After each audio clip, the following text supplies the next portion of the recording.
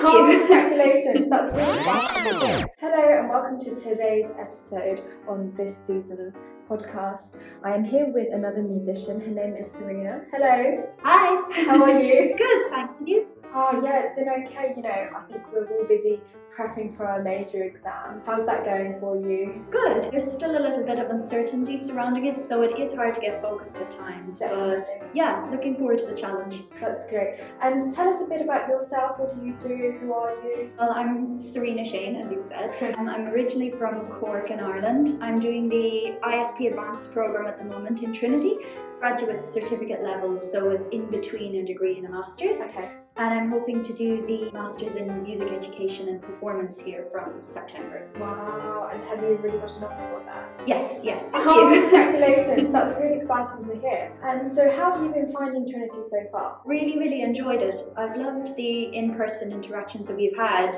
with the whole lockdown situation. I've recently got back after being stranded for about 3 months, went home for Christmas and didn't think I'd be there for that long, but really enjoyed it so far. Love the kind of collaborative nature of Trinity and really enjoyed collab as well. That's great.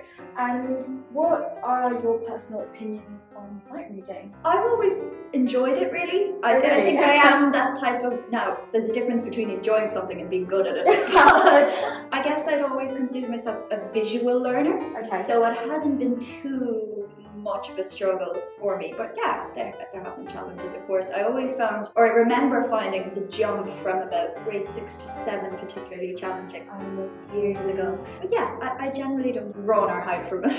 Yeah. And do you have any tips for students or your students who may be finding sight reading difficult? I just know for myself, I can't remember where I came across this, but it's in one of the, I think it's either Write and Sight books, I'm not 100% sure. Okay. But I always use the kind of TRACT acronym, the TRAKD kind of thing, where you have, say, your time signature, rhythm, accidentals, key signature, and dynamics. I always found that as kind of a go-to acronym if you only have, say, 60 seconds to look at something. Okay. It kind of helps focus your mind. And then kind of the earlier stages as well, I always encourage my students to what I call shadow play. So pretending you're playing bits and pieces of the exercise before starting. But I get some exam boards don't allow that. But I think it's always good to try and get the student to do that themselves before they start, because it sort of reduces the amount of mistakes they might make.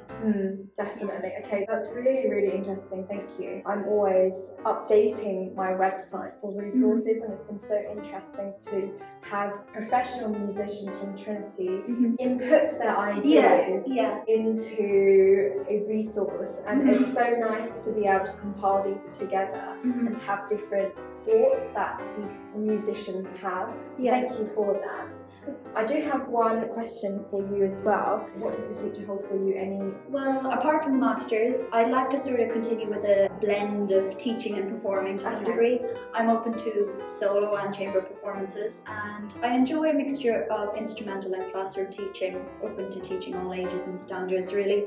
I'm trying to keep an open mind really, because I found I had a particular route planned in my brain during my degree in Ireland, put me in a totally different direction. So I've learned to kind of keep it open, try as many things as I possibly can, and see where it takes me, basically. Yeah, definitely being a solo musician, especially a concert pianist, it's just so hard. Exactly. You're not only dedicated to the craft, you have to be dedicated to the exclusion.